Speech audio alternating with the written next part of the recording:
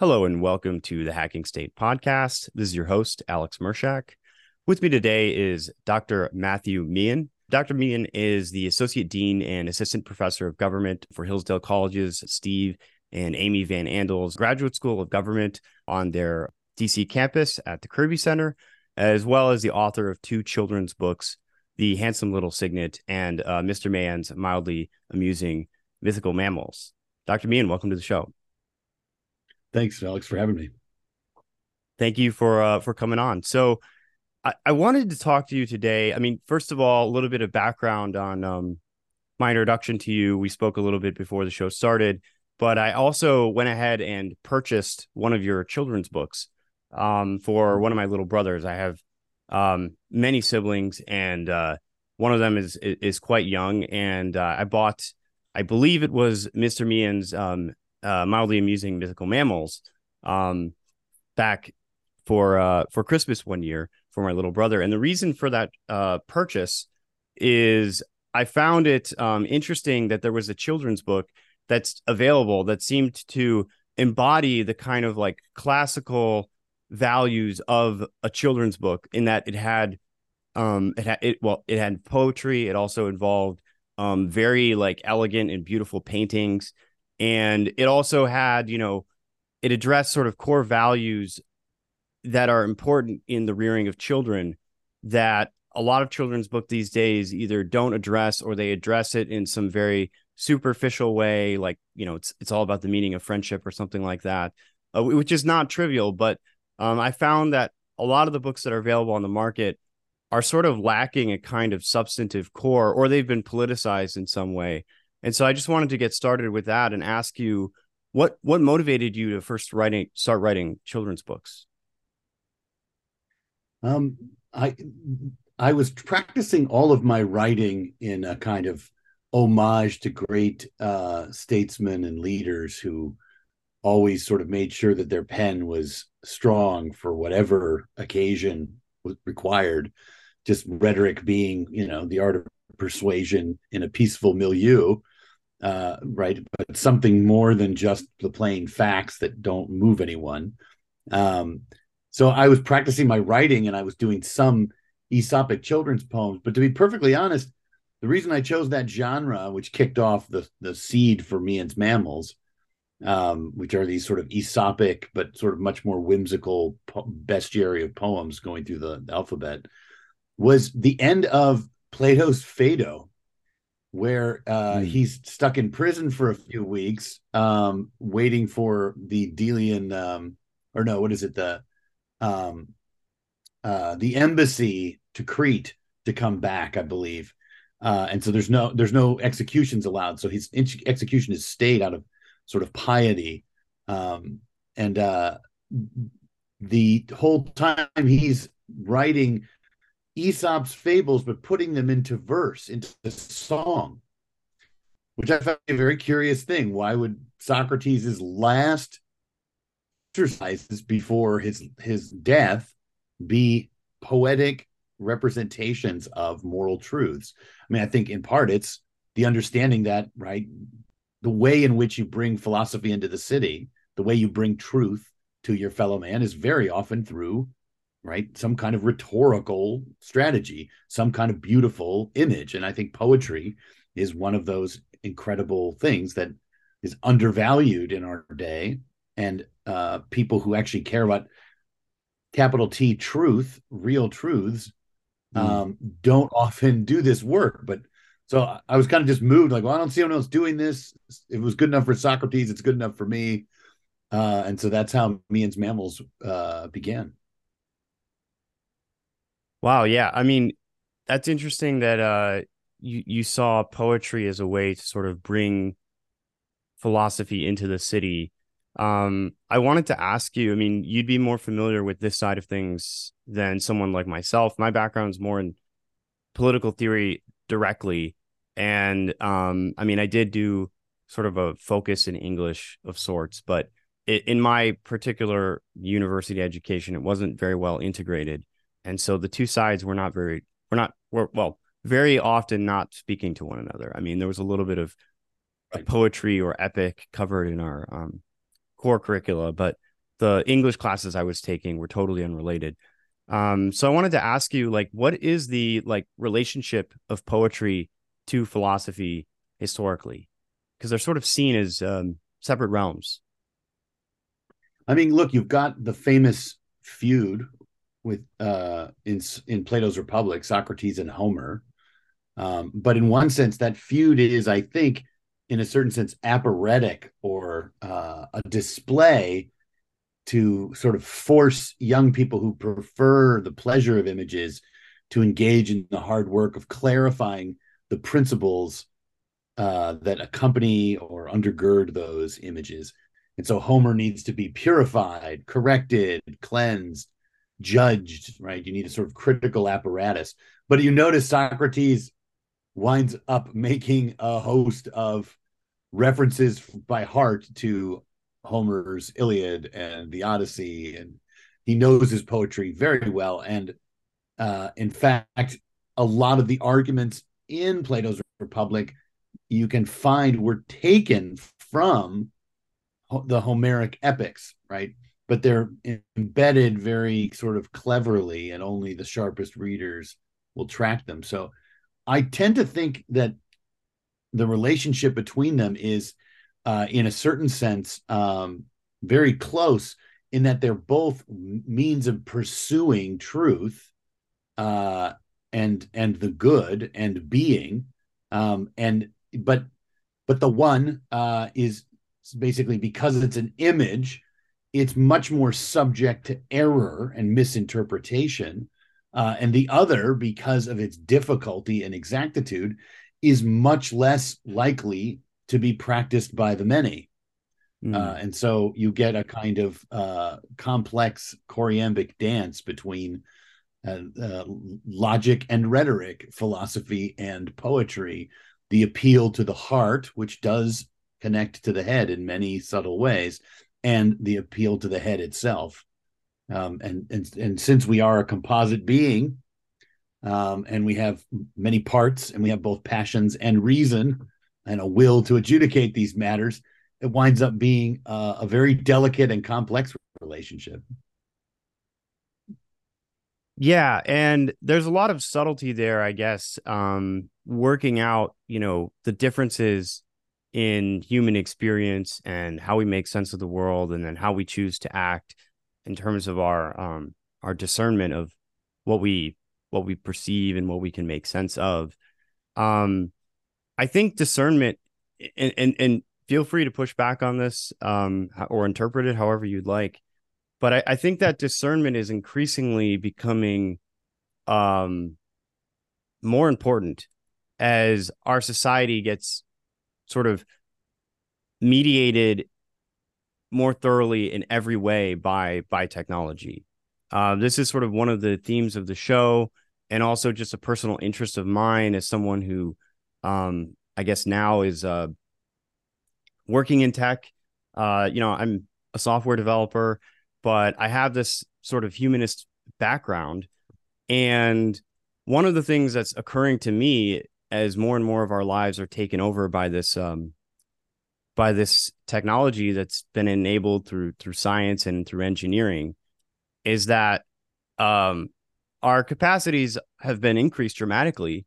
Our powers to manage nature and manage each other, but there doesn't seem to me to be enough focus on um, the training of our discernment, which to me would seem to be the most important thing, given that our power is increasing.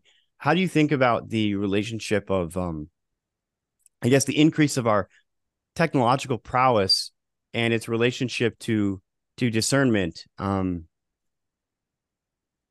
I think a well-examined life is perhaps one of the better ways to approach increasing our capacity for discernment. And I believe that it's not enough to be technically powerful alone. You also have to have that um, judgment.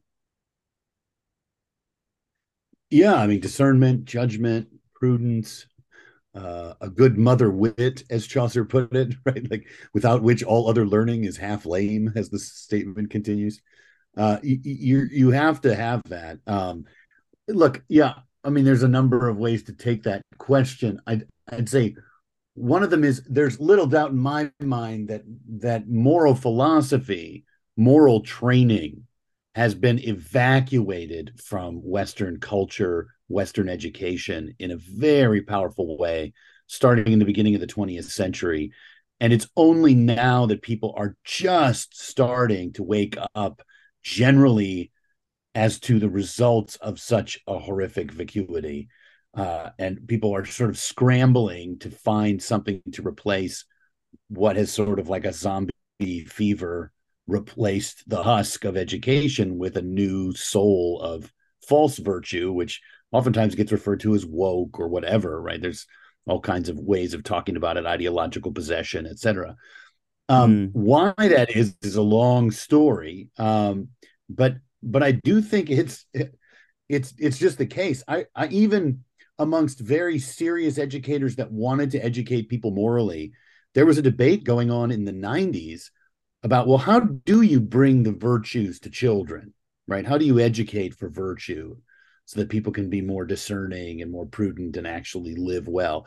And the answer was just give them just a sense of goodness and a few like sort of high order elements like magnanimity and generosity. Just teach them that, and then the rest will all follow. Well, it turns out that's ridiculous, and no one has ever successfully right trained oneself in virtue without being able to name, identify, define, and set up with powerful imaginary or real examples of the various virtues that one might need to be fully human, right? This is humanitas, humanism, the good kind, right? Like, mm, so just that debate, which I think basically closed in the 20 teens, where no, that's ridiculous. You actually need to teach people virtue through good story, good image, good discipline, good history, good ethics, good philosophy. Um, because the penchant, the desire to sort of call a truce on the grounds of, look, let's just teach them reading, writing, and arithmetic. The problem, as I like to pat about the United States, clamoring and repeating myself, is they have to write something, they have to read something, and they have to count something, right? And those somethings are going to have actual heft and content. So, what are you going to teach them?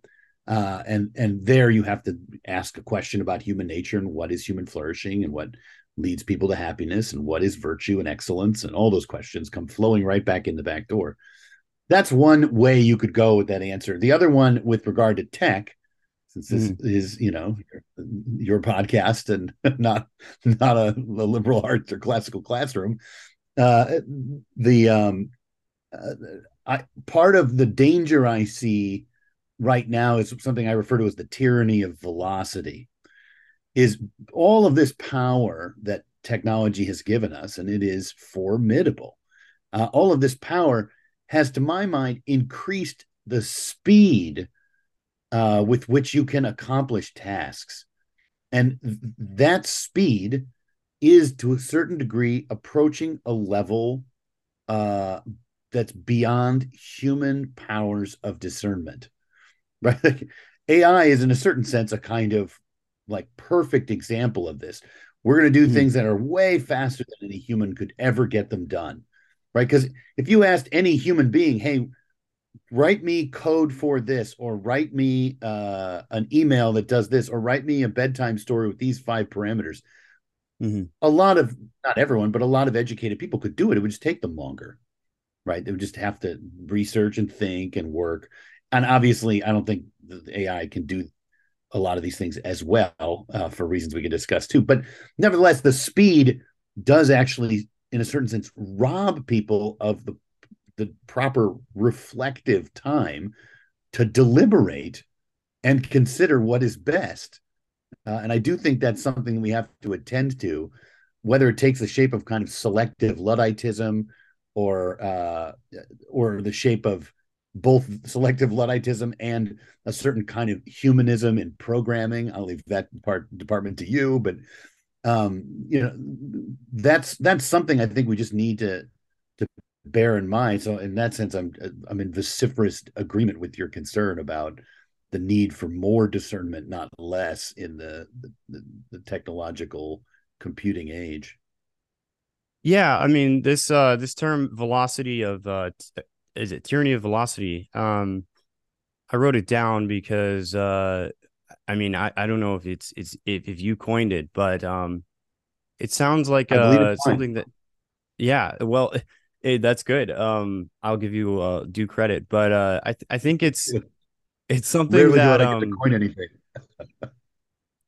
there is a way in which yeah, things can move much faster than a human time scale is adequate for like for just like processing and comprehending, right? The changes move so quickly. And there's also this issue of yeah, I think the inability or the people's perception of themselves as too busy to do any kind of meaningful reflection is another part of it that's sort of generally part of like the pace of life or a certain kind of life that many of us are committed to at this point. You know, it reminds me of I read this book, Deep Work by Cal Newport, who's a Sure. computer science professor, MIT, and you know the guy is obviously working on very high level computer science problems all day long in his day work, and he has a rule for himself, which is, and he recommends this in the book, which is basically after he gets out of work and walks home, there's no internet. Like there's a complete um blockout of the internet and even using a computer of any kind after hours. And you might think, well, for a computer science professor, how could you? And the thing is, like for him, it was about creating a separation in his brain between here's the time when I'm using the internet and here's the time when I'm not. And most of us don't have that at all. It's a completely permeable barrier. And there's no containerization. There's no real space where you're separated at all from um, this stuff that's just connecting you to the whole world all of the time. Um, and Right. so, And so you find people making a lot of what look like arbitrary inconveniences for themselves mm, in order to try to sort of roadblock the permeable state. But go on, please. oh no, so I was gonna say though, that's like just a stellar example of somebody who's like taking the time to assess, okay, how is this actually affecting me? How's this affecting my relationship to the other people around me? How am I acting just in everyday life? I think people are generally getting better at not using their phones at dinner. um, but um, there is a way in which, you know, we can reclaim some of our own agency and use our own ability to sort of step away from it as a kind of like taking the power back. You know, these machines are here to serve you. You're not supposed to be serving them. So that's just one point on the tyranny of velocity. But I also wanted to ask you because I've tried to focus the last year or so on philosophy of technology. Obviously, there are writers about this throughout human history. One such writer that is quite notable is Martin Heidegger, and Heidegger wrote a little bit about the the issue of technology itself, and in particular, he wrote about how technology has this kind of he wouldn't use the term alienation, but essentially he's describing an alienating effect on um, on human beings and our familiarity with our own nature. And one of the things he says at the end of the question concerning technology, which is sort of his essay on technology, is that he quotes Holderlin and he says, where the danger grows, so lies the saving power also. Do you think that there's a way in which we could leverage technology to sort of help us return to a more human centered and human paced way of life? So I think so, but I don't think it's as kind of awesome as one might hope from such a question. In this sense, uh, our probably mutual friend James Poulos always talked about how the internet, the World Wide Web, has basically created a kind of medieval encyclopedic sort of Isidore of Seville like um, milieu where you gather everything together to remember now. Sort of memory has, yes, in one sense, it's been offshored to the internet, like ask Google, but in another sense, and I'm speaking for myself, or I don't know if James would agree with everything I'm saying now, but in another sense, there's there's the ability to recall all of these ancient things with a finger swipe, right? You can find these things. I think actually there's something like that happening. I mean, you mentioned very kindly. I'm glad you bought the book for your little brother. Mehan's Mammals has this huge glossary in the back. That Mm, glossary would have taken me 15 years to write. Like it's really cool. There's all these different things floating around in there. It's its own kind of literary performance, just the glossary. It's not just a glossary, but that the ability to find what I needed from everyone from Isidore of Seville to Sam Johnson to Ben Jonson to Diogenes Laertius to Shepherd's Calendar of Spencer, the ability to just pull all these things together and mm. find parallels and find conversations and then put them before you for your formation in the liberal arts and sort of human wisdom. Like that's totally the product of the interwebs. It just is. um I mean I did a lot of book learning that really wasn't on the internet, and so that was obviously the sort of hardware, but the software was software. I used the internet to collate all these things and write a really great book that reminds everyone of the tradition. So I think there are things like that happening. Um, but that's not necessarily like I've invented some AI Jarvis that's going to like police the internet. It seems to my mind just the response out, offered as an anecdote sounds almost like charmingly homey and less kind of Deus ex machina, sort of in the way your questions seem to promise from Heidegger. I don't know if that's useful an answer, but Well, maybe. I mean, I'm not really sure. I mean, Heidegger's like he leaves the essay kind of ambiguous what exactly his final conclusion is. The way that right. I interpreted it at the time, after reading it a few times, was basically that there's a chance that we could just rediscover our human nature, um, by sort of just, I don't know, grinding through the continual like revealing of technology, but I'm not sure if I'm ready to go fully into the question concerning technology right now. I just wanted to mention that to see what you thought about the potential for its redemptive qualities. Yeah, Um, I'm the general answer beyond what I just offered mm, with regard to memory. Um, to my mind, the general answer is I find there is a certain imprudence in the hope that as evil heightens, good will sort of present itself. It's sort of similar, and I hear that language a lot.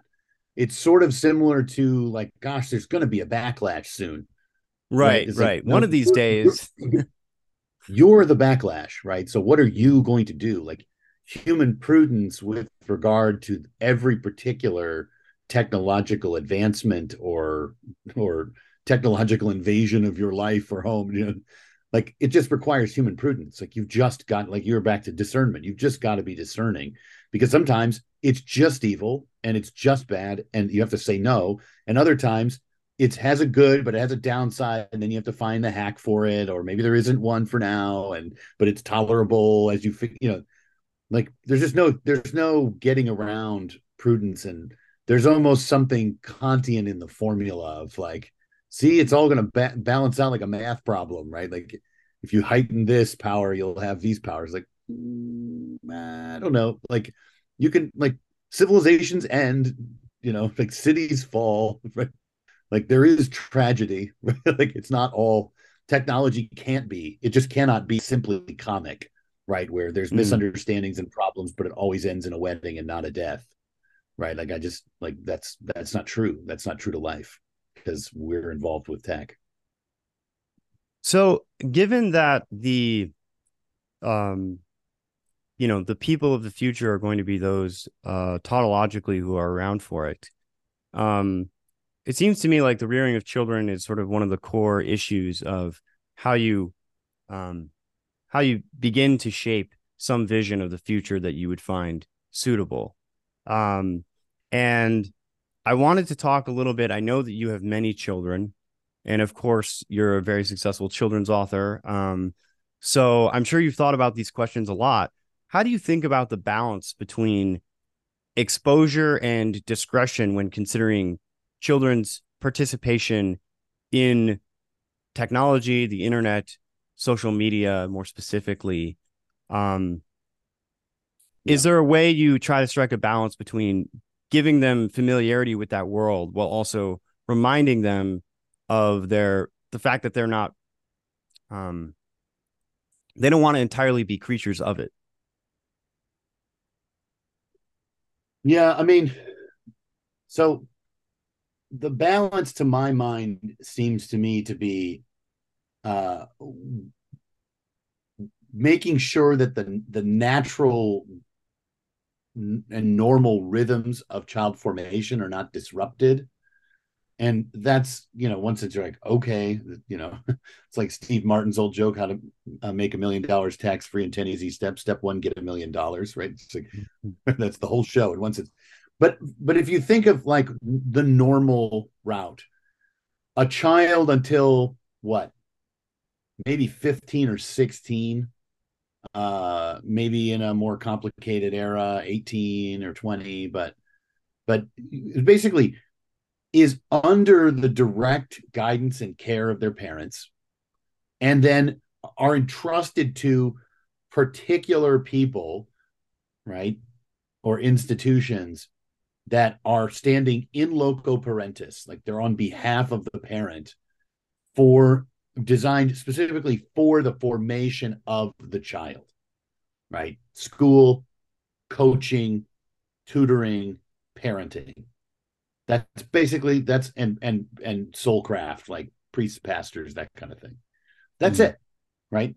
So you introduce with tech other groups into the home, and into the formation stream. You gotta think about whether that's a violation of those norms. And it seems to me when you think about different tech, and I basically I have, there's three groups for tech, and then there's two devices. There's the computer and then the handheld device, phone and small tablet, and then the desktop computer or laptop. There's sort of hybrid. The larger iPad and the laptop are sort of in between, but basically those are the two groups, right? Um, but uh, but then there's the three categories, which it seems to me to be, right, like your peer group, uh, social media, and then the internet, right? like the World Wide Web, particular social media, and then your peer group. Now, your peer group comes in with email.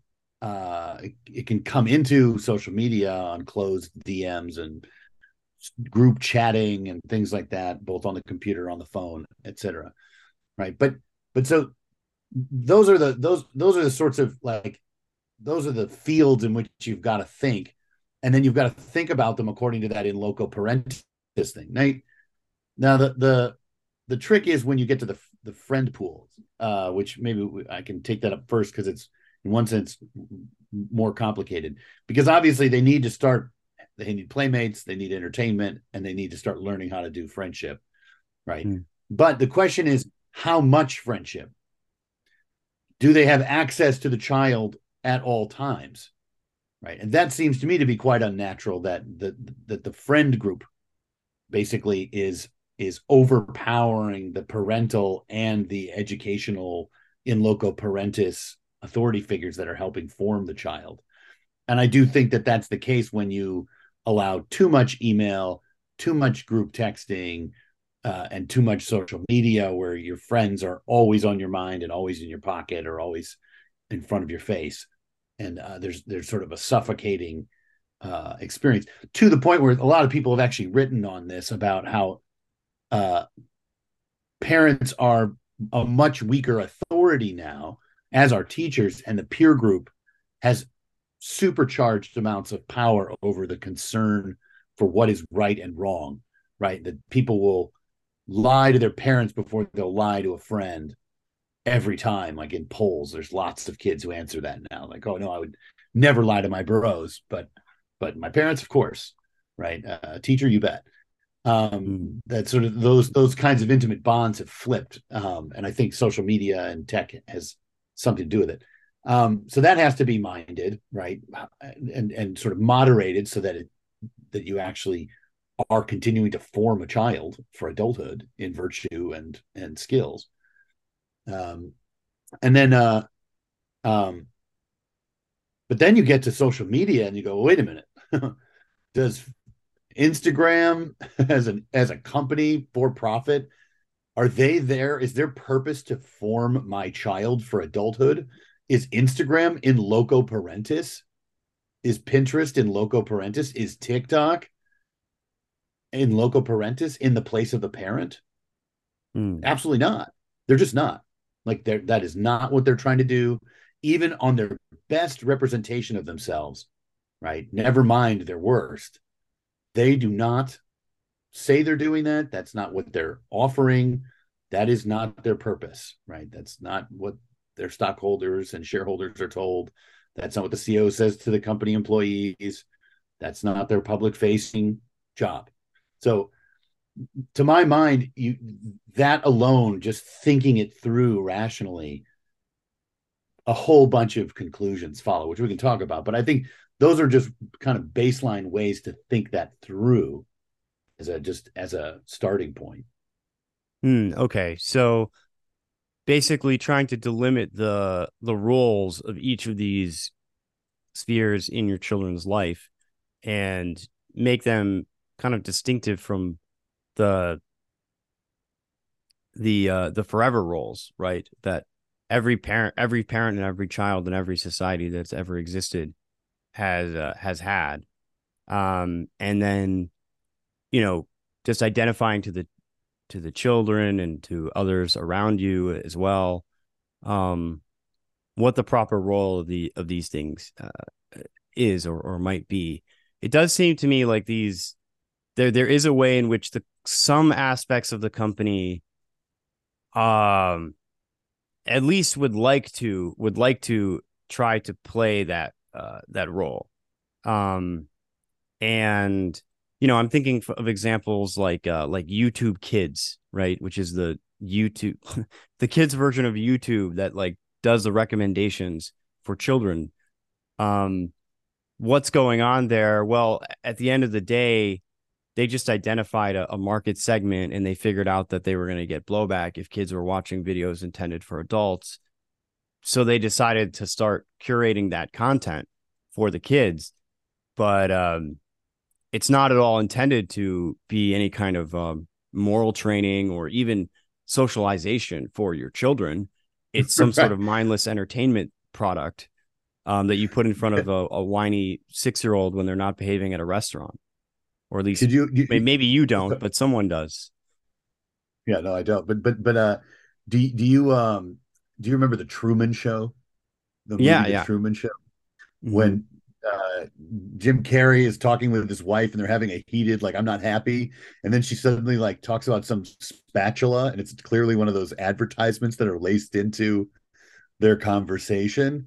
And he's like, Yeah. who are you talking to? Right? Like looking around the room, right? YouTube Kids, yeah, they might curate the content, but could you imagine a teacher or a tutor or a babysitter suddenly like, let me tell you about Mattel's brand new, robot baby doll, right? Like suddenly advertising to your child, right? Right, And like right. whetting their appetite for various products and acquisitions without any concern for what the parents want, but actually answering to some other corporate entity, right? No matter how they kind of style themselves, the sheer engine of those things are not in loco parentis. They're not serving the parent. They're not serving the household, right? There's a there is a there is a different kind of contractual arrangement going on there, right? That's multi-party.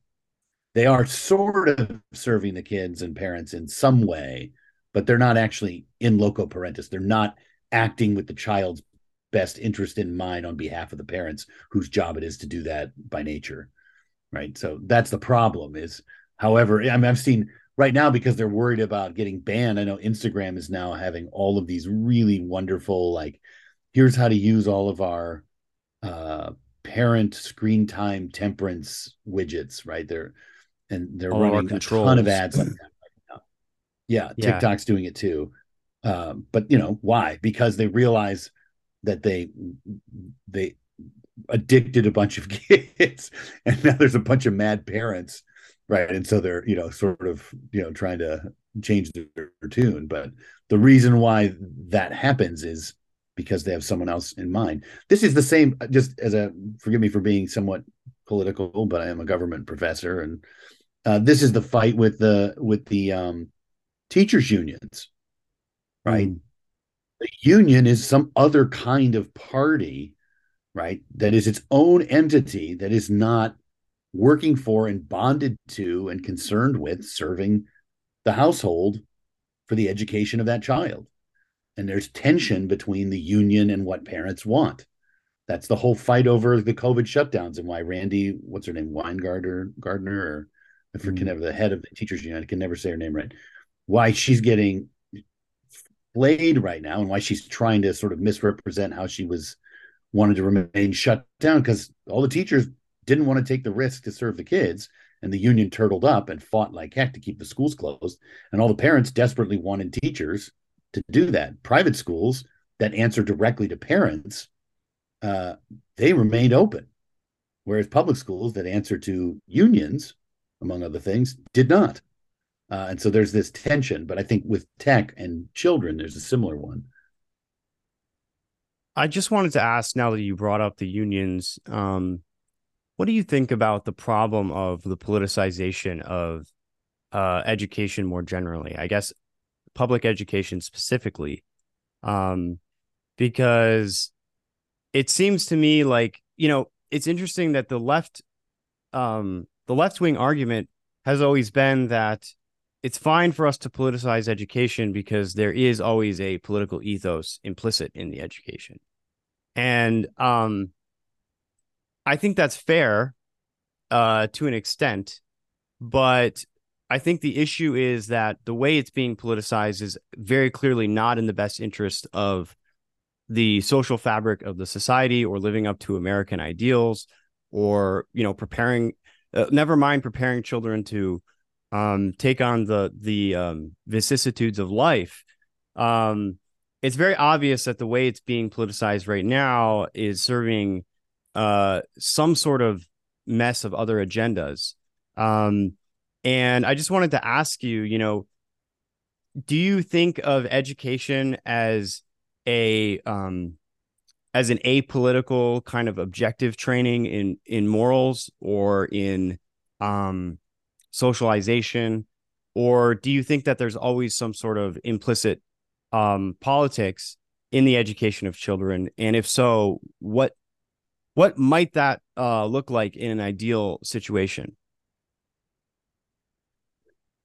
Yeah, I guess it just depends on what you mean by politics. If you think that civic life is something that is required of those who are citizens, right? Meaning, like, if it's something you just have to do because it's the nature of your political community, the nature of your society, is that you have certain rights and responsibilities, like voting and sitting on juries, and perhaps holding office, or at least, right, holding office holders accountable, etc. Um, and we do. We've got a free society, such as it is, with all its crippled dysfunctions and problems and threats to such. But nevertheless, you have them. Um, well, then it's more of like, is that political? Is it partisan? no, it's actually a recognition of moral duty. Like you got some things you got to do, and so you need to be able to do them well. And so then you're thrown back on the nature of the thing, and you can say, ah, that's political. You're making decisions about the nature of things. It's like, well, politics does have to judge the nature of things and set laws and make rules. So I guess in that sense, education is political. Um, but but I think there's a lot of pre-political parts of education. There's a lot of general humane arts and letters, science, things like that that are good simply for everyone, regardless of what kind of society they live in. But it seems to me that it would be absolutely, uh, ridiculous on its face to release a bunch of young 18-year-olds into the world with the right to fight, the right to, or the duty to fight, some of them, the right to vote, and sit on juries and contract marriages, hold jobs, right? Do all these important, responsible things without basically an eye to some civic education alongside all the rest. Um, so, that requires history, which has a whole bunch of moral decisions embedded in it.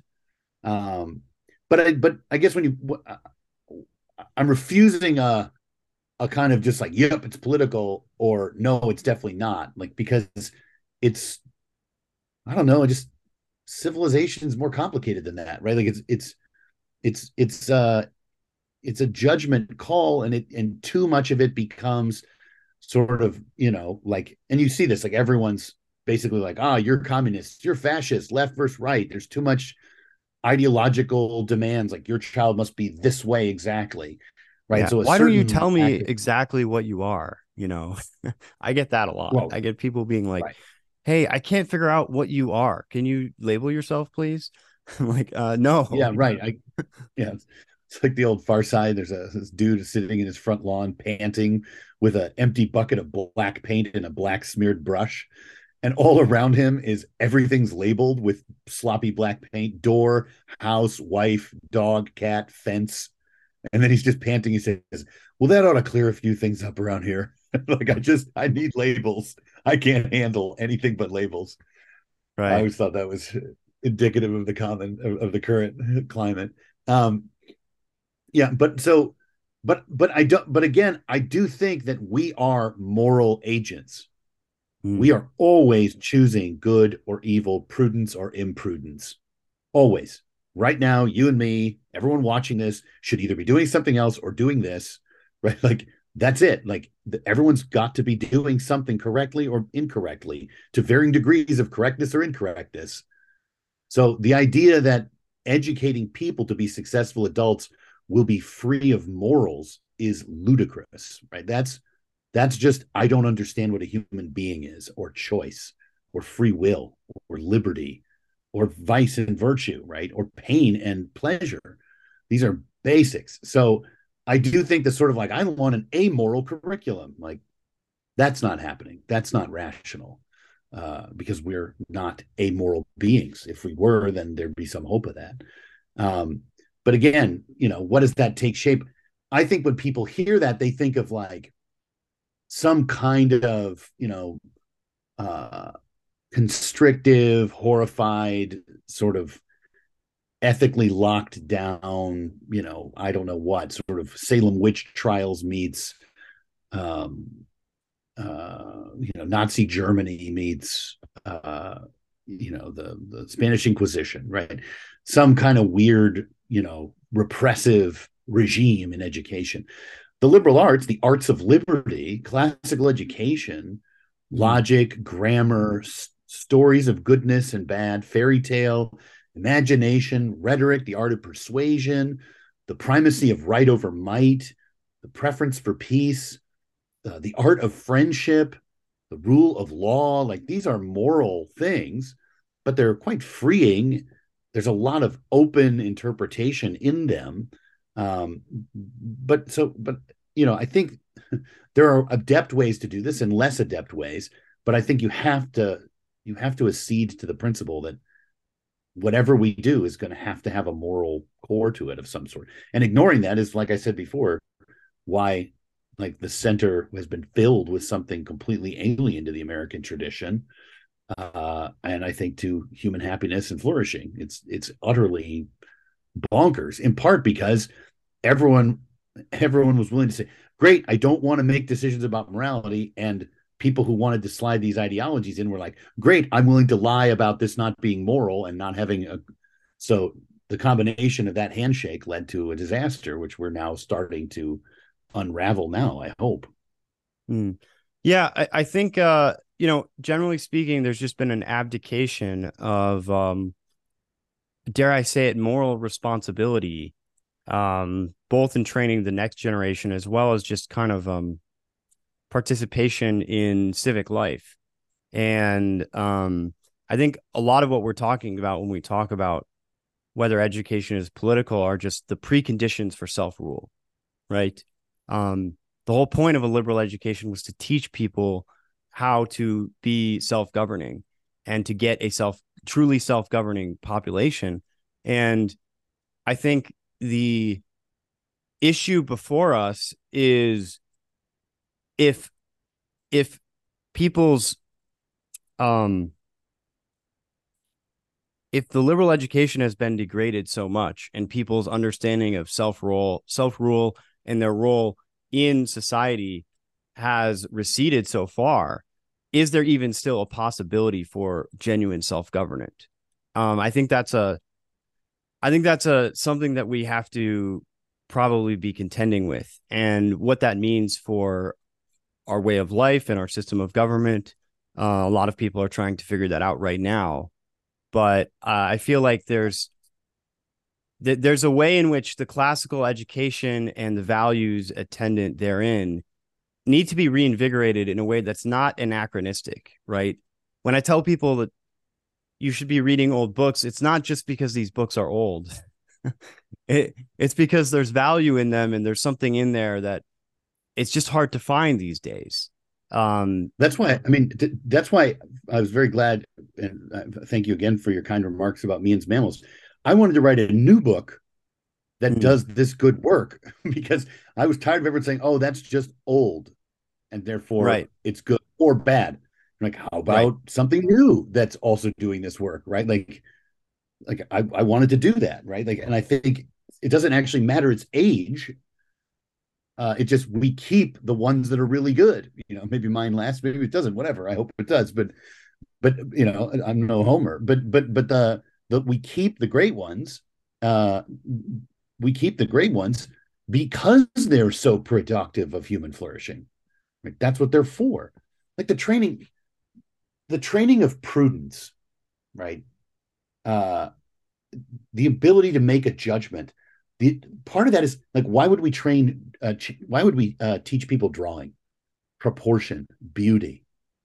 Like, why should you learn classical drawing, which is a part of classical education, right?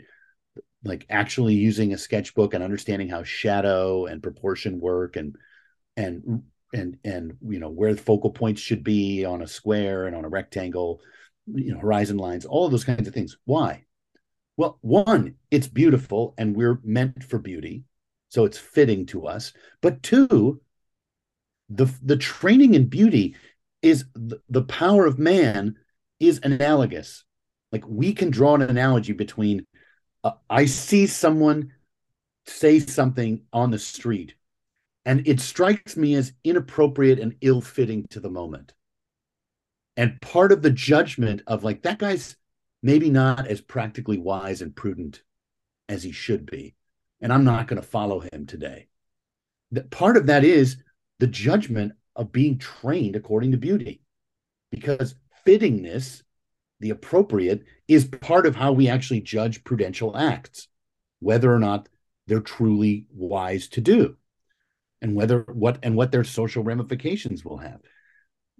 What I'm talking about is so foreign to most everybody's discourse today, but it's literally the argument of the first book of one of the most read, studied, copied, memorized, printed. It was the second book off the Gutenberg printing press after the Bible, the most copied book of the Middle Ages. It's called Cicero's On Duties. It was the foundation for the Columbian Order, which Frederick Douglass read. as a slave and realized he could free himself through education, right? Like it's a these kinds of arguments about what a classical education and a liberal arts education will do for your ability to choose wisely and well good things for you and others, right? Self government. Uh, there's a great tradition in this, which I think we almost lost. I think we didn't lose it, and I think Mm, that the cat's out of the bag. The fire is lit. I don't think they can put the genie back in the bottle. I'm sure there. I can go to a fourth metaphor, but the rule of threes is too rich, so I'll hold there. They're not going to stop what's popped. It's happening, right? Like it's happening. People get it. There's this whole way of educating. I mean, Hillsdale, I was just at the groundbreaking this weekend on the home campus. We just opened a master's of arts in classical education. We started a pilot class this semester. We're breaking ground on a huge, beautiful building right on the quad on the home campus in Hillsdale, Michigan. Right, University of Dallas just started one. All these different groups like Circe and the ICLE and the classical learning test was in the New York Times. Jeremy Tate's a good friend of mine. I was at his gala. I've been an early supporter of that. The classical ed and liberal arts is just on the march and on the move. It's taking over all these um, private schools. Parochial schools are switching to them. You've got all the charter schools and all now that the money's following all these the public school students to whatever charter they choose and private school mm. even, it's going to explode. And frankly, the only thing stopping it, I can tell you, is the teachers aren't trained enough. And that's why we're desperate to try to train more teachers. So I think we almost lost it, but we won't. And that I consider to be a great and mighty benefice of Providence that it wasn't actually snuffed out because it could be. Yeah, North Africa lost the tradition. and We a could too. testament to its power, right? That people are still willing uh to defend it so vociferously. So I mean, you are. I'm glad you mentioned Hillsdale and the School of Government that you're at on the DC campus, as well as the Michigan campus. I know a very good number of Hillsdale alumni at this point, even though I did not attend myself. Uh, I wanted to ask you because you are involved with the graduate school there in the capital.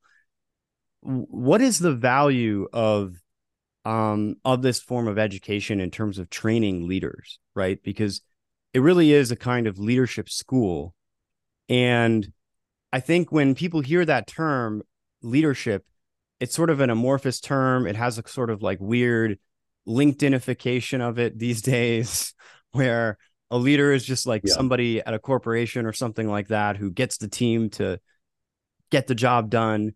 But the way in Well, which, it has a feeling of the Pied Piper too, of just sort of like following, sort of sending a herd here, hither and thither, right? Sort of just all over, right? right, Leading right, where? right.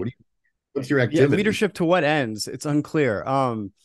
So I wanted to ask you, like, how do you think about the training of the next generation of leaders in the program, and what is the value, for lack of a better term, of of spending some time studying these texts and getting familiar with it within a group and with other individuals like yourself who spent a long time um, examining them and thinking about them.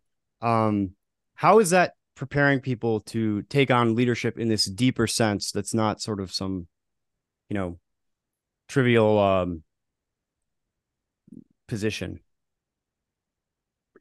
Yeah, so it's for us, it's a master's in government, but the Latin's actually it's a master's of arts in gubernanda republicae, the governing of a republic. So Mm-hmm. it's an art, not a science. It's not political science. It's an actual art. That is to say, you have to get the hang of it. It's a praxis, right? It's not just a series of theoretical principles. It's actually a kind of doing, a being at work, if you want to use the Aristotelian fancy pantsery.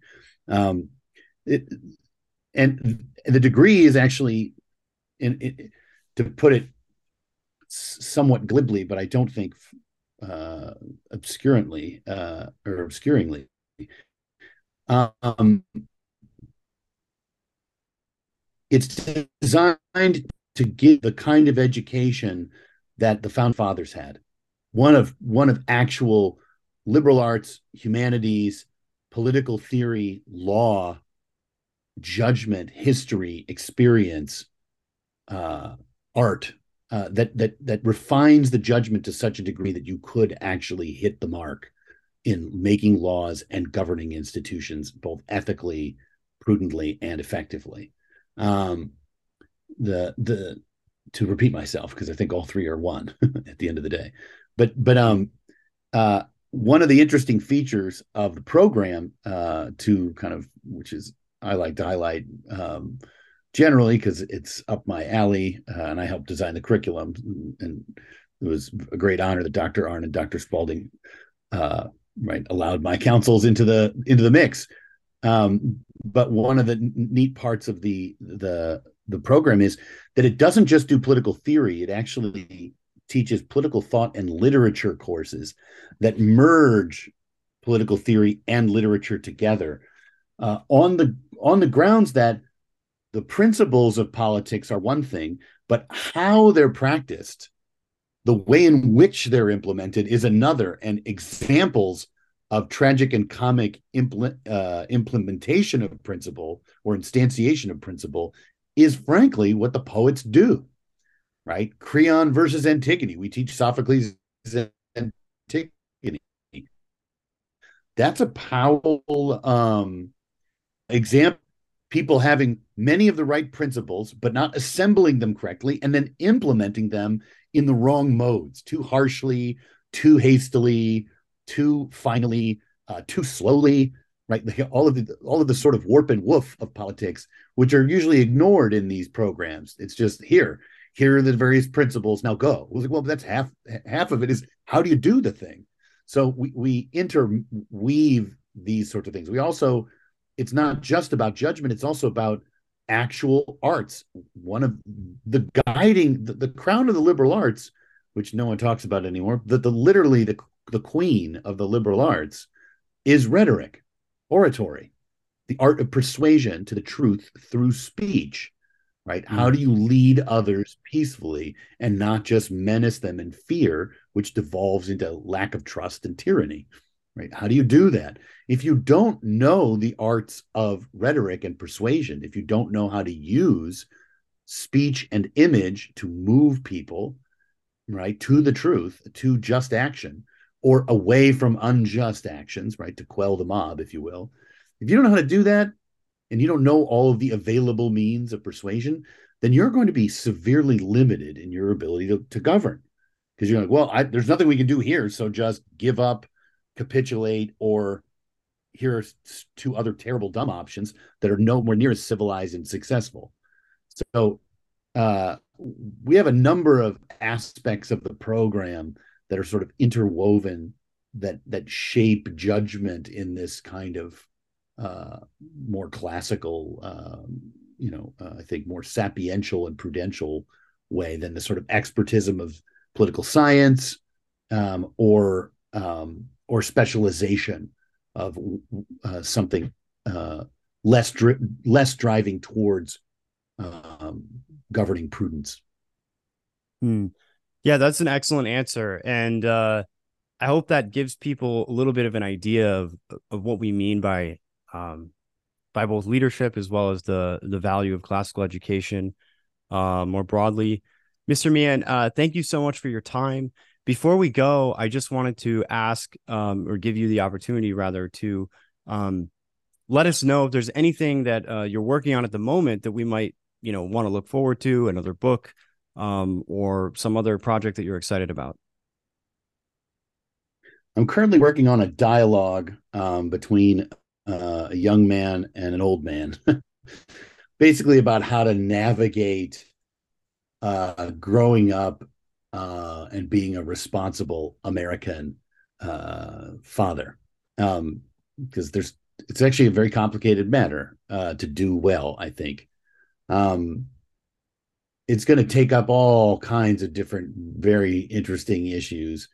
But it's not written yet, so I don't want it to oversell its thematic excellence and importance yet. But I'm excited about that, so you can look for that in about a year. I'm also working on a new children's book. I don't want to give too much away, but it's a little more of a juvenile fiction, and it's about a particularly colorful character that has to struggle with wrath. Mm. Mehan's Mammals, the overarching theme was dealing with sadness through zeal and friendship. And the Handsome Little Cygnet's overarching theme was dealing with threats to one's identity by understanding one's nature and the nature of those who love you best and most. And this one's going to have to deal with the rightful recognition of injustice and basically the tempering of one's anger so that you actually use that anger productively as opposed to destructively. So I'm very Wow. excited about that one too. Oh, me too. Well, so those are some excellent virtues to instill into the young, and I'm looking forward to that as well as your other dialogue.